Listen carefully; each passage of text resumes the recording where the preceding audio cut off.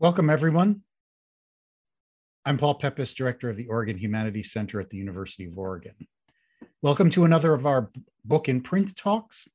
Book in Print Talks are presented by University of Oregon faculty authors whose recently published books were supported by an OHC Research Fellowship and/or OHC Subvention Grant to help cover publication costs. If you have questions at the end of the talk, please use the chat feature of Zoom. I will moderate and ask the questions. We've also enabled the closed captioning function of Zoom. You can activate captions using the live transcript option.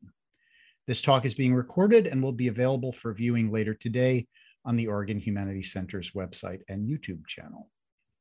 The University of Oregon is located on Kalapuya Ilahi, the traditional indigenous homeland of the Kalapuya people. Following treaties between 1851 and 1855, Kalapuya people were dispossessed of their indigenous homeland by the United States government and forcibly removed to the Coast Reservation in Western Oregon. Today, Kalapuya descendants are primarily citizens of the Confederated Tribes of Grand Ronde and the Confederated Tribes of Siletz Indians, and they continue to make important contributions to their communities, to the U of O, to Oregon, and to the world. In following the Indigenous Protocol of acknowledging the original people of the land we occupy, we also extend our respect to the 9 federally recognized indigenous nations of Oregon: the Burns Paiute tribe, the Confederated Tribes of the Coos, Lower Umpqua, and Slusaw Indians, the Confederated Tribes of the Grand Ronde, the Confederated Tribes of Siletz Indians, the Confederated Tribes of the Umatilla Indian Reservation, the Confederated Tribes of Warm Springs, the Coquel Indian Tribe, the Cow Creek Band of Umpqua Tribe of Indians, and the Klamath Tribes. We express our respect to the many more tribes who have ancestral connections to this territory, as well as to all other displaced indigenous people who call this place we call Oregon home. It's my pleasure now to introduce our speaker for today. Craig Kaufman is an associate professor of political science and a participating faculty member in environmental studies and Latin American studies at the University of Oregon. Professor Kaufman's research investigates how the interaction between actors at the global and local levels determines policy responses to environmental challenges like climate change and ecosystem destruction, both domestically and internationally. He is the author of Grassroots Global Governance, Local Watershed Management Experiments, and the Evolution of Sustainable Development from Oxford in 2016.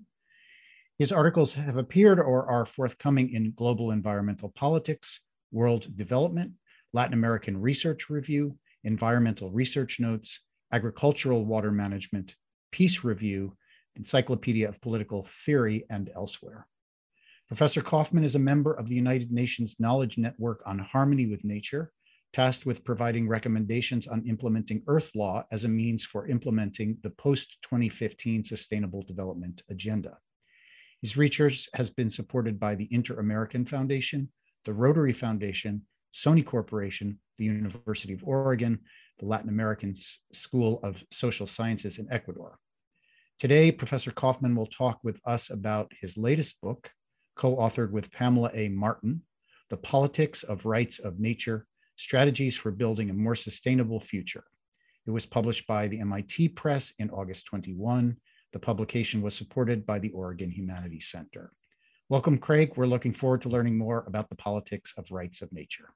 Well, thank you so much. I appreciate that. And it's nice to see some familiar faces in the participant list. I know that some of you are familiar with the concept of rights of nature, but I thought that maybe some may be less familiar. So I wanted to just begin by saying that, when we talk about rights of nature, I'm referring to the idea that nature, which is usually conceptualized as ecosystems like forests or watersheds, that they should be legally recognized as a subject with rights and not viewed as just a collection of objects.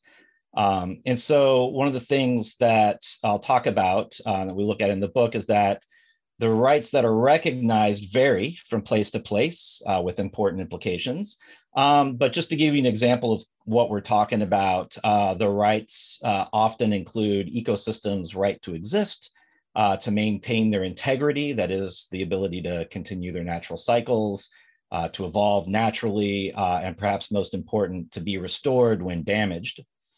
One of the things I want to emphasize is that the idea of rights of nature is not new at all.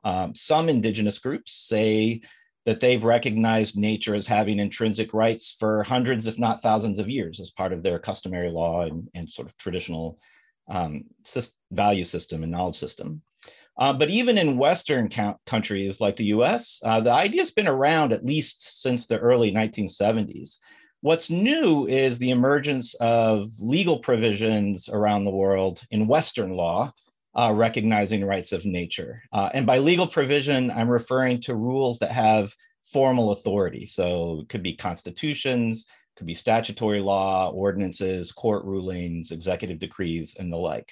But for simplicity's sake, I'm going to just refer to these all as laws. And so, there's been a lot written on rights of nature from some moral and philosophical stances over the years, and also, from sort of legal jurisprudence sense. What's different about PAMS in my book is that we're looking at the politics behind how this stuff got created, right? And particularly how these legal provisions, these laws emerged. So I wanted to show you, I'm going to try to share my screen here quickly and show you a graph that I made. Okay, so here, just to give you a sense of the phenomenon at a global level, the first rights of nature laws emerged in 2006. And then as you can see, they've rapidly increased in number. And just at the beginning of this year, I've been able to identify at least 303 rights of nature legal provisions across 30 countries.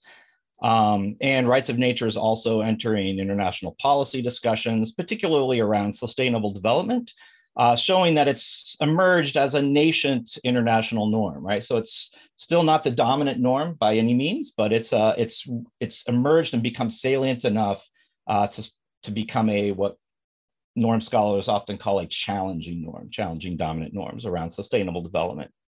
To just give you an example of that, for in 2013, as the 2000, the Millennium Development Goals were scheduled to expire in 2015, and countries were negotiating the post-2015 agenda, which now has become known as the 2030 Sustainable Development Agenda. Then UN Secretary General Ban Ki-moon issued a report criticizing the dominant paradigm of sustainable development rooted in perpetual growth in production and consumption, and argued for a new development paradigm based on rights of nature and ecological economics, which came to be encapsulated in the phrase living in harmony with nature, right? And so to this end, so in this report, he quotes, he says, harmony with nature implies that people do not assume that they have unlimited resources or means. Harmony with nature also calls for a rehabilitation of the human spirit, the concept of holism, and for its relevance as a factor in the pursuit of a lifestyle that respects the rights of nature. And this means adopting a new paradigm that includes harmonious relationships with nature.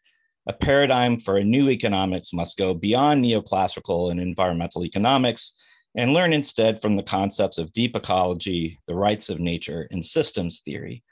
In the discussions leading up to the formulation of the post-2015 development agenda, nature must be placed at the core of sustainable development, right?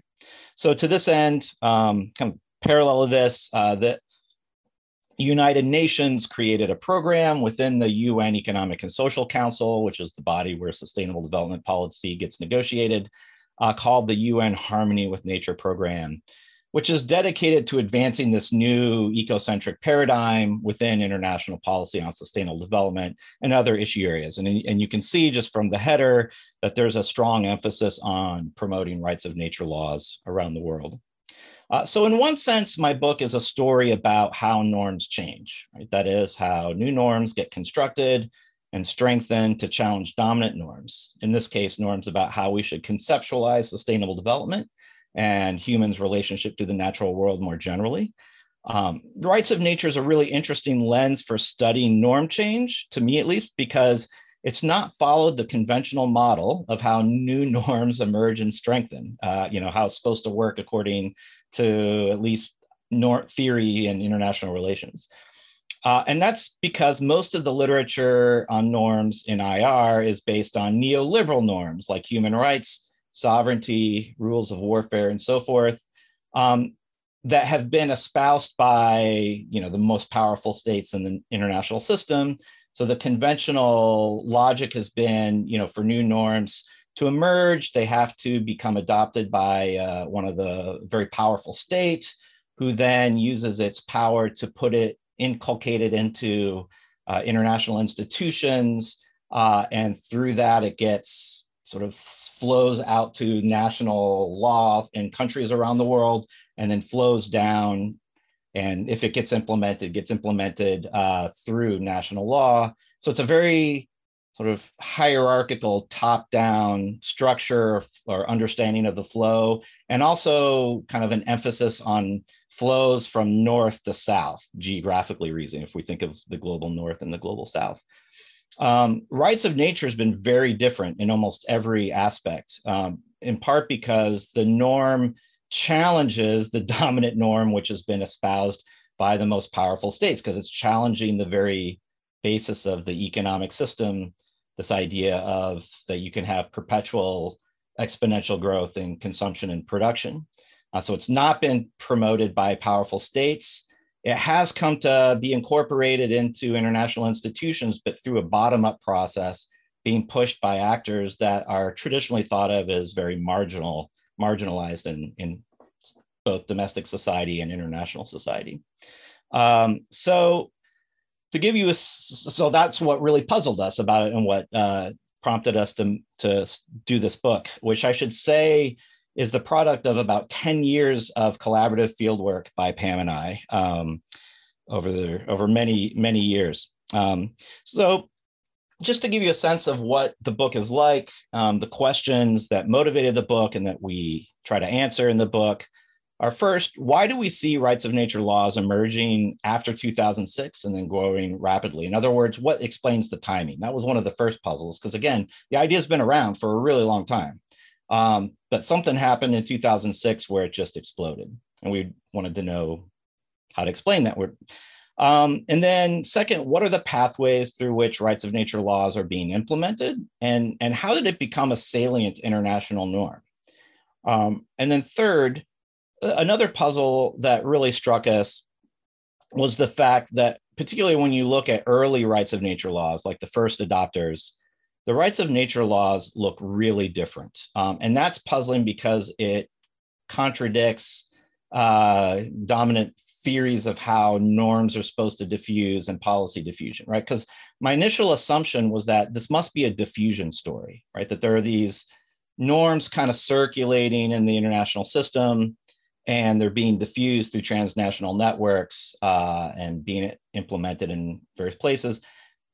And if that's true, then they should all look very similar, if not the same. And so that was another puzzle that the book addresses. Is, why do these laws look so different, and how do these competing rights of nature constructions impact norm contestation over how we should conceptualize and implement rights of nature, and then consequently sustainable development? And then also, like later on, as after we've been studying these for 5 years and it become more widespread, and you had laws in various countries, and some of the early adopters, these laws were starting to mature. We started to look from the origin stories to the implementation stories, right? And trying to understand, why are rights of nature laws implemented in some cases, but not others? And what are the main obstacles, and what strategies are used to overcome them? And how is this contestation shaping the evolution of rights of nature? So those are the kind of questions that organized the book. I don't have time to cover all our answers to all of these questions today. So what I want to quickly do is summarize our approach to studying these questions, give some key highlights or takeaways, and then we can discuss some of the other issues and case examples in the Q&A period if people are interested. So first, what explains the timing? All right, so at first, as I said, I thought this would primarily be a diffusion story, and I expected to find a network of rights of nature activists going around and advancing rights of nature laws everywhere. And while that has become the case now in recent years, we were surprised to find that initially, by and large, the early rights of nature laws emerged independently, but in parallel to one another. And it was only later that global networks formed and they formed because they were inspired by these early experiments with rights of nature. And so to explain the emergence of these early cases, we borrowed the idea of convergent evolution from evolutionary biology. And this is the idea that you see the simultaneous emergence of functionally similar traits, in our case, rights of nature laws that contain the same underlying ecological principles, what lawyers call ecological jurisprudence, the legal theory behind it. And they're doing so in response to the same environmental pressures, right? But convergent evolution also emphasizes that while species will evolve functionally similar traits in response to common pressures, that these traits will be adapted to each local context and so look different, right? So a common example given is birds will that rely on similar, birds all develop beaks in response to pressures for food, but their beaks are going to be shaped differently in different habitats to respond to the different food sources. And so we see this with early rights of nature laws as well. That is to say, while rights of nature laws share common underlying principles, they're codified in dramatically different ways that have important implications for norm development. So basically, the story that we found was that by the late 1990s and early 2000s, essentially industrialization had intensified to such an extent that globally there was an unprecedented level of pressure being put on ecosystems, and then consequently the local communities relying on them. So communities often fought back to protect these ecosystems, but were targeted either legally or often violently, leading to a rise in what UN human rights officials call co-violations. That is, environmental destruction coupled with human rights violations against people seeking to defend nature. And this led to a general feeling that existing environmental and human rights laws are both inadequate to address the problem, leading people to search for and experiment with new legal approaches. And this was happening all over the world in response to common global pressures, but through independent domestic processes happening in parallel. And so I want to note and emphasize, because your first question may be, well, then how come we don't see more rights of nature laws everywhere? I want to note that not every culture around the world experimented with rights of nature laws as the solution, right? They sometimes framed them or structured them differently. Some communities adopted non-rights-based approaches, like advocating ecocide as a crime, which is common in Europe, or laws emphasizing responsibility rather than rights through the concepts of ecological civilization or protecting sacred natural sites or what have you.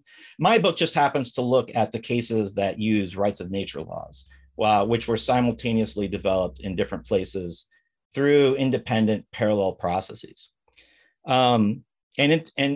So for norm theory, one of the important implications of this is that you see pressures on South and North for humans and nature's rights. And so this isn't being driven by the North onto the global South, or frankly, just from the global South onto the global North.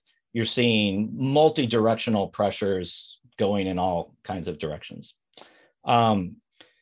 So interestingly, rights of nature, though, was being constructed in different ways with important normative implications. That is, they differ on fundamental normative questions as how nature should be defined, what rights should be recognized, who should represent nature, among other questions. So in other words, the construction of a new international rights of nature norm was characterized by fundamental debates arising out of contestation and experimentation at the local level. And by explaining how this happens, our book contributes to an emerging literature that recognizes norm construction as a process, right? So to explain this experimentation and learning why you get different kinds of laws, we draw on pragmatist theories of institutional change. But by explaining how this happens, our book contributes to an emerging literature that recognizes norm construction as a process. And this challenges the traditional approach to the study of norms in international relations, which tends to treat norms as static things that just exist out there in the ether and are sort of plucked by norm entrepreneurs who take them and then work to strengthen them. But by contrast, we show how new norms are constructed through processes of contestation, experimentation, and learning. So to help us analyze the different ways rights of nature was being constructed, to try to get, this was basically a theory generating exercise. So we created a framework for comparing rights of nature laws along different criteria associated with scope and strength. So scope refers to the range of rights that are afforded and how broadly these rights are applied. And this has normative implications, as I said, regarding how nature is conceptualized and defined in practice. And strength refers to enforcement capacity expressed through law's formal authority and individuals' capacity and responsibility to enforce nature's rights. So just to give you an example, we use this framework to look at all the rights of nature, all the various laws from all the countries that had them. But I'm showing you here some 3 archetypal differences, just to show you some of the differences. So in some places like Ecuador, nature is defined very abstractly, very broadly, as just sort of all of nature. And in Ecuador's case, they draw on Andean indigenous notions of Pachamama, which very imperfectly translates as Mother Earth. It's not a great translation, but gives you some sense of, so it draws on sort of Andean cosmovision, essentially. But it's very broad and abstract. It's sort of everything, this idea that the world is a living entity made up of interconnected systems. Whereas in New Zealand, it was defined as very targeted specific ecosystems that were framed as ancestors of Maori iwis, in terms of as living spiritual beings. And by contrast, in the United States, again, you have the laws framing nature as ecosystems within these communities, but being framed very differently as natural communities. And I'll talk about the framing a little bit more later. Of course, it also matters a lot who represents nature. One option is just to say everybody represents nature, all of humanity. Again, Ecuador is the broadest. New Zealand, they appoint specific guardians. In the United States, it becomes sort of a matter of city and municipal citizens. And perhaps most importantly, there's differences in what rights are recognized.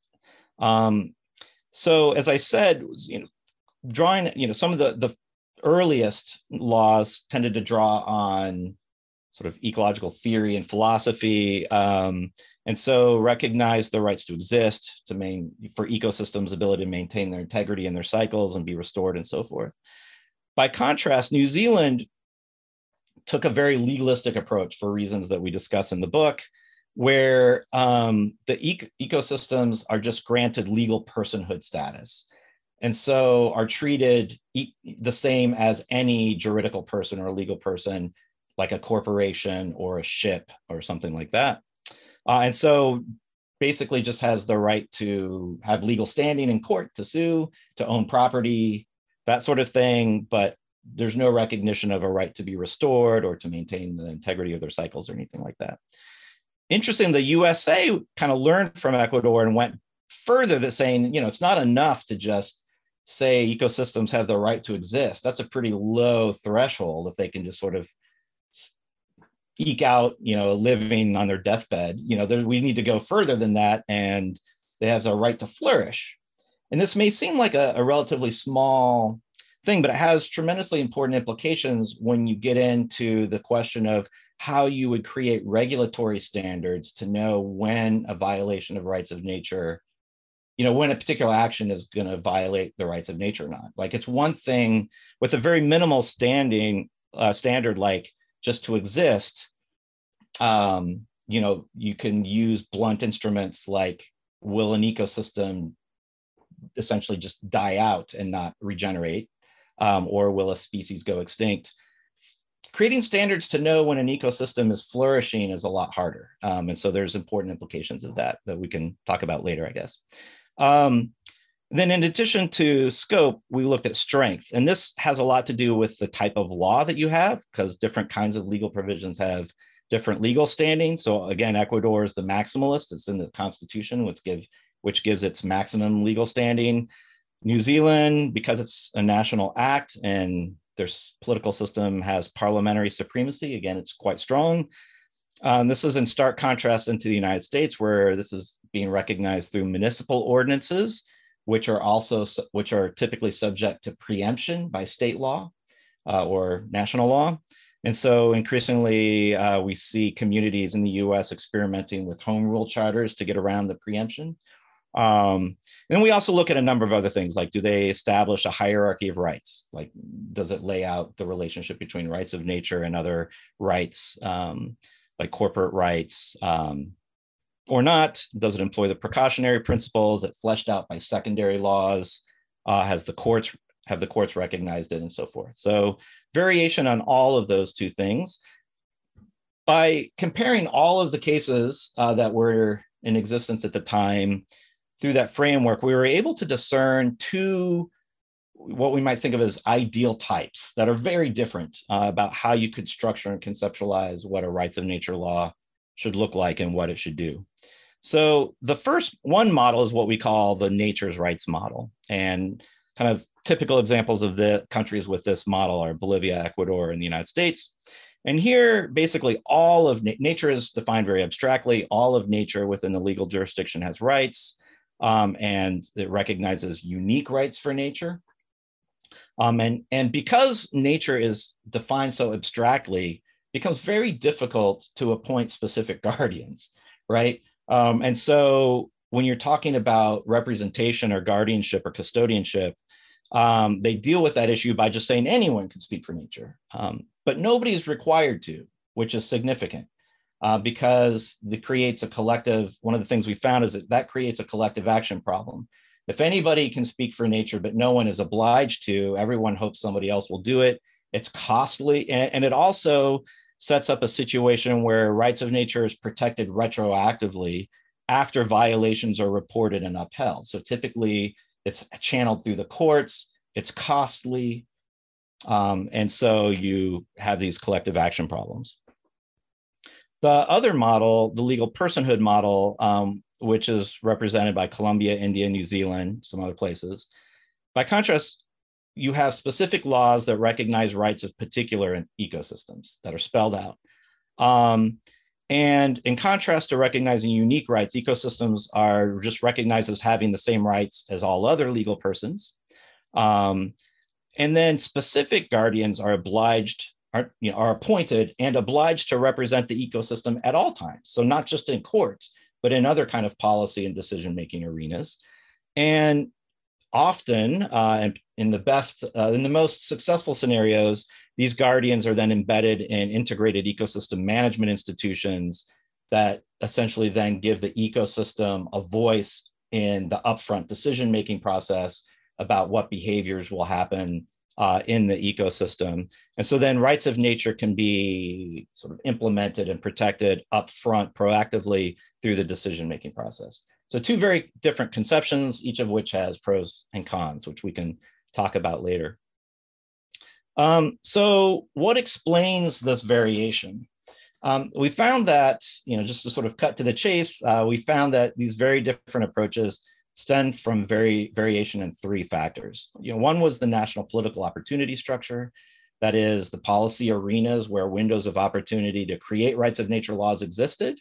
And this was important because it determined the type of legal provision adopted and thus its strength in terms of the legal standing you have and its enforcement mechanism and so forth. Other factors explaining variation were the types of organizations advocating rights of nature, their position in larger socio-political alliance structures, and their motivations and goals, like what they were trying to accomplish. And this, along with the cultural context, determined what framing was used to spur mobilization, which explains variation in how nature is framed, the rights that are recognized, and these other factors, particularly like the scope conditions. So just to give you an example, windows of opportunity for very strong rights of nature laws opened in Ecuador through the writing of a new constitution, and New Zealand through the process of resolving historic Treaty of Waitangi claims between the government and Maori iwi. In both cases, the processes created the opportunity to translate indigenous cosmovision into Western law, however imperfectly, which for various reasons got translated at least partially as rights of nature. In Ecuador, indigenous groups were key members of a new governing alliance and consequently had influential positions in the assembly writing the new constitution And they use this to advance a new post-neoliberal approach to development rooted in the Andean concept of Sumak Khalsai, which in the Constitution, for a variety of political reasons, got operationalized as a set of interrelated rights for humans, indigenous communities, and nature. In New Zealand, several Maori iwi have used the treaty negotiations to get legal recognition of their traditional understanding of their local ecosystem and their iwi's relationship to it. And again, for a variety of reasons, this got translated in 3 cases in laws, at least that recognize ecosystems as legal persons with rights. By contrast, the window of opportunity for national environmental law has been closed in the US for decades, right, as everybody knows, for political reasons. And so rather than trying to convince legislators to adopt laws, activists have focused on mobilizing community support and using ballot initiatives to adopt local ordinances recognizing rights of nature.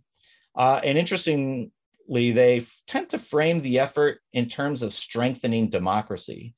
That is, the idea that local communities should have the power to decide how their local resources are used, and that this is the essence of what democracy is, and this is all, democracy is all American. And they just simply expanded the concept of community to include non-human elements, which they call natural communities.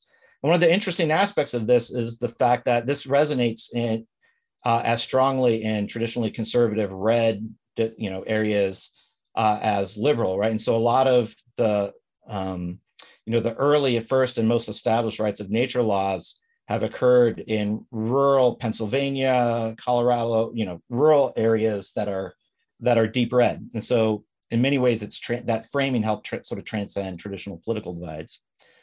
So in the book, we analyze a number of issues that I don't have time to go into detail now, like analyzing why some rights of nature laws get implemented while others don't. We do a controlled comparison of Ecuador and Bolivia there, and also the creation of transnational networks that are working to advance rights of nature around the world. We did a network analysis where we mapped the global rights of nature networks, and we're able to show that the areas where the networks are most dense and consolidated is where you see the most rights of nature laws emerging. We can talk about that in the Q&A period if you like. But I thought I would just leave you with a few key takeaways that you might find interesting. The one first is that we're seeing rights of nature legal provisions being advanced through many different pathways as people adapt to different opportunity structures in their countries, right? So even though, it would be strongest to get rights of nature recognized in a constitution, or at least in a national law, that's proving to be a very difficult policy arena to contest. Basically, it tends to be closed. There's very few examples of that. You see Bolivia and Uganda as sort of 2 of the main examples. In other words, it seems like Ecuador and Bolivia and New Zealand, again, you have these strong laws that emerged out of relatively idiosyncratic processes that happen to open up these windows of opportunity, but are very difficult to replicate. So by, in the United States, sorry about that. In the United States, you're seeing a lot of local ballot initiatives. There are almost 200 of these around the country now. And around in South America, you're also seeing local government ordinances being created. So local rights of nature laws are by far the most common rights of nature legal provisions. Many of you, I'm sure, are aware that there are a number of indigenous nations that are recognizing rights of nature in their tribal law. I believe there are 9 or 10 to date. This is primarily a North American phenomenon. And then interestingly, again, because of the difficulty of going through the legislature and the importance of trying to deal with rights of nature proactively through decision-making, you're seeing executive branch bureaucrats just starting to incorporate rights of nature upfront into regulatory policy so that you don't have to deal with laws and then channel this stuff through the courts. And so that's been, in my mind, one of the more interesting phenomenal developments. And then another thing that we were really surprised about was the fact that after this concept had matured, and rights of nature was becoming a more salient international norm, you start to see courts in a couple of countries recognizing rights of nature unilaterally. What I mean by that is that would have judges in countries where there is no law recognizing rights of nature, strategically interpreting existing law to make an argument for why rights of nature has to be recognized. And so Colombia was the first to do this, and then India followed suit, and Bangladesh is another. And so one of the things that has done then is it's caused the evolution of the jurisprudence underlying rights of nature, right? Because again, judges are sort of borrowing on various bits and pieces of existing law to cobble together these, what pragmatist theorists will call ramshackling legal arguments for justifying recognizing rights of nature, but sometimes having perverse negative incentives, which we talk about in the book. And that all of that evolution is then spurring norm contestation at the international level about how we should conceptualize rights of nature and practice it. And in particular, there's now a debate over sort of the pros and cons of the nature's rights model versus legal personhood. And it's really, this debate is framed around the pros and cons of legal personhood. I don't really have time to explain this distinction in detail right now, but it has to do with whether, as I said, ecosystems are recognized as having their own unique rights, like the right to maintain their cycles and be restored when damaged, or whether ecosystems are just treated like any other legal person, like a corporation. And there's a growing body of literature that suggests that the latter legal personhood framing can produce perverse incentives and negative outcomes for reasons we can talk about in the Q&A if you like. But also, interestingly, there are growing linkages between rights of nature and indigenous rights. And so particularly in South America, but also to some extent in North America. So in South American countries, you're both having indigenous peoples drawing on indigenous rights because they are recognized in international law and therefore stronger to strengthen rights of nature claims that they find useful for protecting their traditional territories. And also sort of invoking rights of nature to strengthen indigenous rights claims against mining and oil extraction and other forms of territorial protection. And increasing in countries like in Ecuador, where it's in the Constitution, having a lot of success in recent years.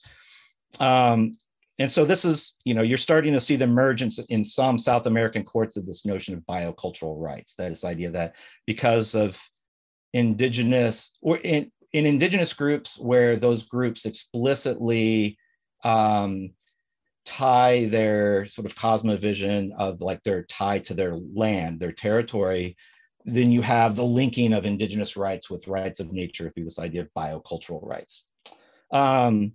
You're also seeing, outside of indigenous groups, linkages, courts making linkages between rights of nature and human environmental rights. There's a growing number of courts, particularly in South America, including the Inter-American Court of Human Rights, that are making the argument and have issued rulings that basically say human environmental rights, like the right to clean air and clean water, are dependent, that rights of nature is a necessary precondition for the protection of human environmental rights. In other words, like, what good is it to recognize the right to clean water if you're not going to recognize the right of the watershed to produce the clean water? This is essentially the logic. And in Ecuador, again, where you have its strong legal protection because it's in the Constitution, and it's now been around for long enough for this evolution in jurisprudence to start having material effect, you're starting to see the Constitutional Court strengthen rights of nature vis-a-vis other rights in ways that are impacting the concept of sustainable development in really tangible ways.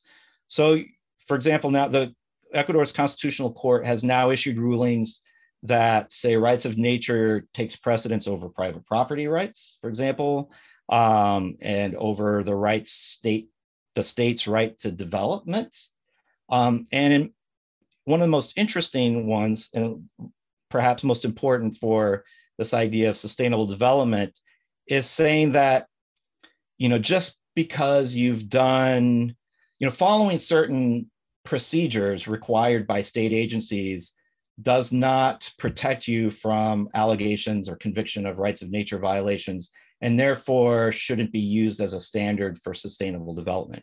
So early on in Ecuador's experience with rights of nature, Ecuadorian courts sort of had this legacy where they would rule that, if a mining company had done its environmental impact assessment and got all the necessary licenses from the Environment Ministry, then they would rule that doesn't constitute, there was no violation of the rights of nature. Because, well, that has now evolved to the point where now the Constitutional Court has said twice that this is not the case anymore, that having an environmental impact assessment and all the licenses from the Environment Ministry or any other ministry does not say anything about whether or not there was a rights of nature violation. And in making these rulings, the Constitutional Court has linked that to the states, the Ecuador, the country's compliance with international agreements around sustainable development, saying that you can no longer measure implementation or conceptualize sustainable development in terms of doing these procedural requirements like environmental impacts assessments and licensing. And so that's, in my mind, one of the more interesting developments. And so I'll just end with this. And so we're starting to see through these court rulings and advocacy by transnational networks, a real contestation within the international system about how we should conceptualize and implement sustainable development, and real challenges to the dominant sustainable development model, which is based on this idea that there are three spheres and that these are all distinct spheres. And this area where that you get overlap is where sustainable development happens. If you take the rights of nature model seriously, these spheres should not be conceptualized as separate and independent spheres, because nature is really the only truly independent sphere. Human society can only exist to the extent nature produces the conditions necessary for life. And economies are dependent on the functioning of human societies, right? And so if we recognize that and build governance around that idea, then that suggests a very natural hierarchy of rights. That is to say, you protect economic rights until they start to conflict with social rights, and you protect social rights until they start to conflict with, the ability of ecosystems to continue to provide the conditions for life, essentially. And so this is what we argue, this is what norm contestation looks like and how it happens. And so people like Munta Ito and others have then started to graft this onto the 2030 Sustainable Development Agenda to create sort of a prioritization and framework for pursuing development in an ecologically sustainable way. So I'll just leave it there since I know we're running short on time. Thanks, Craig, so much for that really, really interesting talk and discussion about your new book. Please feel free, everyone, if you have a question for Craig, to just enter it into the chat. I'll ask the first question. You've told us about cases in Ecuador and in New Zealand where, as you put it, these models translate indigenous cosmovision into law as a way of creating a post-neoliberal approach to development. And you also mentioned that in certain cases, we can see this happening in tribal law in North America. And I was wondering if there are examples in the North American context, in Canada or in the US, where implementation of rights of nature approaches in tribal law has moved out of the context of tribal law into national law. Are there any cases of that? Like where in the case of, is there a tribal nation in the US that has used rights of nature law that has then spread to a state that's proximate to that tribe's homeland? No, not the short answer is no,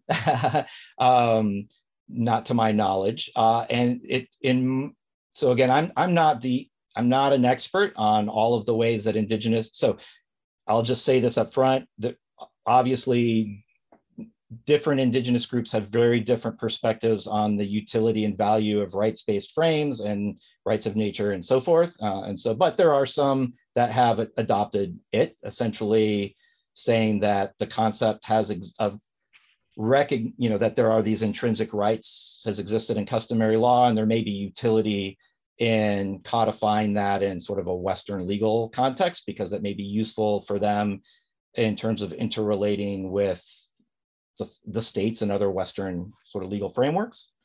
So for example, the Yurok tribe, I'm sure many of you know, have been working on the rights of the Klamath River Basin. And I understand just from listening to members of the tribe and the lawyers working with them that one of the reasons that they're doing that is because that allows them, it gives them another legal tool to exploit certain California law and certain national law to help better protect them. So it's a strategic tool that they're using. And that's kind of one of the things that I found with, when indigenous groups are recognizing, rights of nature through these legal tools, they're doing it extremely strategically because they think it can help them sort of navigate or interact with, Western law, which they would prefer maybe not to have to deal with, but they have to. And so,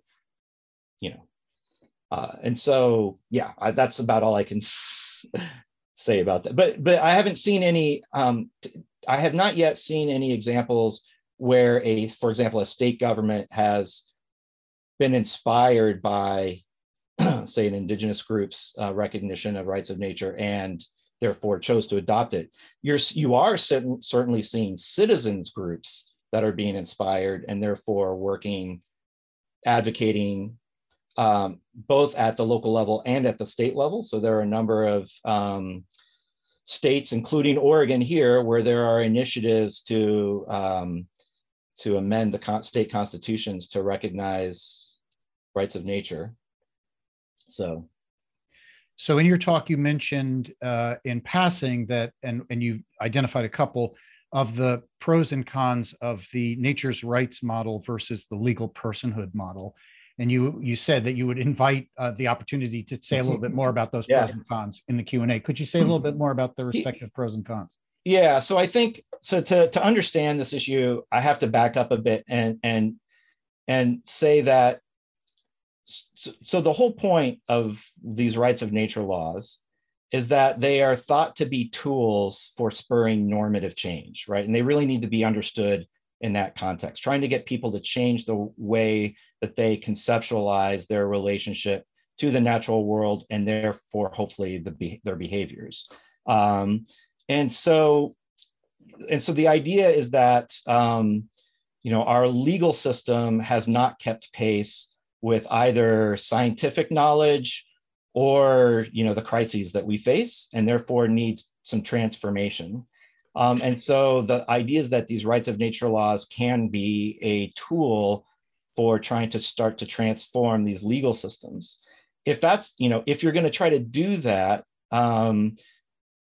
the idea is you have to insert these ecological jurisprudence principles into the legal system to try to spur that transformation in much the way that you might have a computer virus that you insert that then sort of blows out. I'm not sure I'm entirely comfortable with that analogy, but sort of this idea that you have systems, you try to start to have system spread, right? System change. If you're going to adopt a rights-based approach to this, the argument is that having unique rights for nature, like recognizing nature as having the right to evolve naturally, to be restored, maintain its cycles, just putting that in there forces a reconceptualization of what nature is and what our responsibilities are to it, and so forth and so on. But if you just say, such and such ecosystem, like this watershed or this forest, is a legal person, like any other legal person, there are no ecological principles really being input. And you're essentially just using an anthropocentric legal tool in an anthropocentric legal system without any ecological jurisprudence principles. And so there's really no tool for sort of transformation there. And research, there's some people that have looked at how this has worked in water management that have shown essentially that it can actually have negative consequences in terms of reducing people's sympathy for environmental protection, because it starts to reframe the ecosystem as just another water users with whom other water users have to compete, for example, right? And so that's just one example. Another example is that, again, if you have these judges adopting sort of existing legal concepts, if you're going to have a legal person, then you have to say who is going to represent that ecosystem guardianship, right? And so you have examples like the Indian court then borrowed the concept of guardianship, but in Western law, the concept of guardianship is usually used for an incapacitated, it's this idea that the state has to step in because some human is incapacitated. It's either a child or mentally impaired person or something, and that they can't take care of themselves. And therefore the court has to apply a parent, right? Like in loco parentis is the legal doctrine, in a parent in place of a parent. And, that's both sort of contradicts the underlying ecological principles because it reproduces the mistaken anthropocentric idea that humans are the omniscient, powerful parents and nature is sort of the child, when in reality, it's probably we should flip that relationship. But also there's practical implications because, in the Western legal system, the guardians they don't just speak for their charges, they're held responsible for those charges as well. So they take on the liabilities as well. And so, in India, that meant that the courts appointed state representatives to serve as the guardians of the river, the Ganga and Yamuna rivers, for example. But then the guardians rebelled and said, are you telling me that the next time the Ganga River floods and kills people, which it does every year, that I'm going to be personally liable, that the families of those people can sue me? And, and so obviously the idea that ecosystems can be held liable for damage from their natural cycles is sort of absurd from a ecological jurisprudence framework, but nonetheless, that's what you get if you just take this anthropocentric legal concept and insert nature into an anthropocentric legal system without adapting it in any way. So the next question has to do with the takeaways that you talked about when you mentioned that there are many pathways based on the opportunity structures, differences in opportunity structures.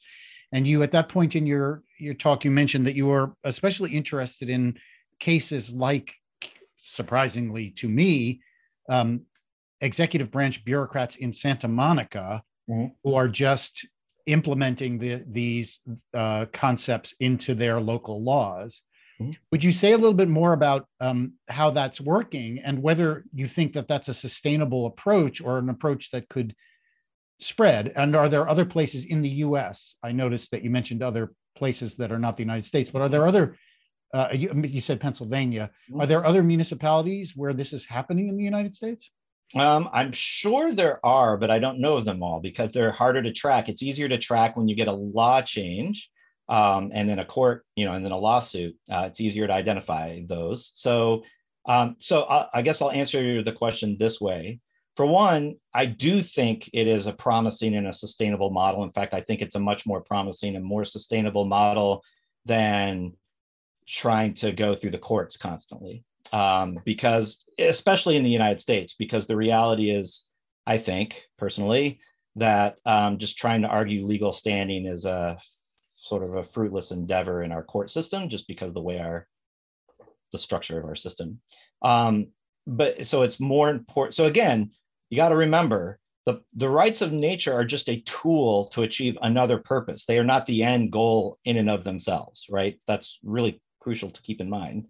And so if that's true, you can take the principles of rights of nature and start incorporating them into decision-making processes up front in any sort of policy arena. Within corporations can do this, universities can do this in their sustainability plans, and that's happening. There's some effort to try to, through the STAR system, or the ASTAR system or whatever, and municipalities who have to deal with these issues and are feeling the pressure on their ecosystems, or, I think are increasingly finding that why go through the political headache of trying to deal with these laws that are going to inevitably just trigger lawsuits, when we can just try to think through how would these principles be applied in regulatory policy. And so in Santa Monica, they did that through their sustainability plan, which is a lot about water management, how they, because it's water shortages and water efficiency. And they've created one of the reasons why I think Santa Monica is more successful than many others is that, again, this sort of preemptive, proactive approach, as opposed to like waiting for, a fracking company to come in and then getting a response against environmental damage from fracking or sewage sludge or what have you. Being preemptive and thinking about, okay, let's think strategically about how we're going to manage our water resources and what principles should we use to do this, and then what metrics should we use for determining if we're on track or whatnot, and then thinking about how you can incorporate rights of nature principles into each of those aspects. And that's essentially what Santa Monica did. And so they have this dashboard of, essentially they're pioneering rights of nature regulatory standards through this dashboard about how would you measure whether or not rights of nature are being violated in terms of how much water you can take out of an aquifer, or what have you. And so that's why, and they're doing it. So you can check out their website. I don't have unfortunately the website on the tip of my fingers, but if you Google it, Santa Monica Sustainability Ordinance Dashboard, they have a dashboard that you can bring up and look at the various metrics that they show. Sorry, go ahead. Sorry. I was just going to say, so this is an idea that, it's now becoming administrators, like municipal administrators, are now becoming aware of this enough that when they hear it, they're like, this makes a lot of sense. And so it is spreading, and you're seeing it particularly in Australia, where again, water shortages are dire, and they're having to deal with these issues. So but it's a very new phenomenon. So I think it will spread. I just think it's too new to see the wide diffusion yet. This will be the last question. We're just about out of time. You mentioned along the way that part of what was you in your effort here was that it was a theory generating exercise, and that you ended on, or you talked throughout about the way that this book innovates about norm change, the way that norms change. Was that an intended aim of the book, or was that a kind of unintended consequence of what you found? It was an unintended consequence of what we found, which I thought was one of the more interesting aspects of the project. Again, like it started when Pam and I met when we were living and working in Ecuador, and we thought it was just a uniquely Ecuadorian story. And then we thought it was with Bolivia, just a uniquely Andean story. And then, we found it was US and New Zealand, and then so forth and so on. And it became clear this was like a global phenomenon. And so again, like I said, we initially just thought this was a diffusion story. It must be sort of this diffusion, but then it wasn't. When we did the interviews and the process tracing, we found that it's not. And then we, at the same time, noticed that this concept was actually gaining saliency in international policy circles. And we're like, this just doesn't make, this doesn't make sense given what we know about how norms are supposed to become salient at the international level, because this is being advocated by actors that are thought of as that are marginalized, that are weak, that are not supposed to have power. And it's directly threatening the dominant norms that are embraced by the most powerful actors in the international system. So how do we explain this? And I mean, that's essentially how it came about. Well, Craig, I want to thank you so much for talking to us today about your new book, The Politics of Rights of Nature, Strategies for Building a More Sustainable Future. It's been really an interesting conversation. Thank you. I appreciate it. Thanks, everyone, for joining us for Craig Kaufman's Book in Print Talk. For more information about the Oregon Humanities Center, or if you'd like to contribute to supporting our research and public programs, go to ohc.uoregon.edu, and we'll see you next time. Thanks.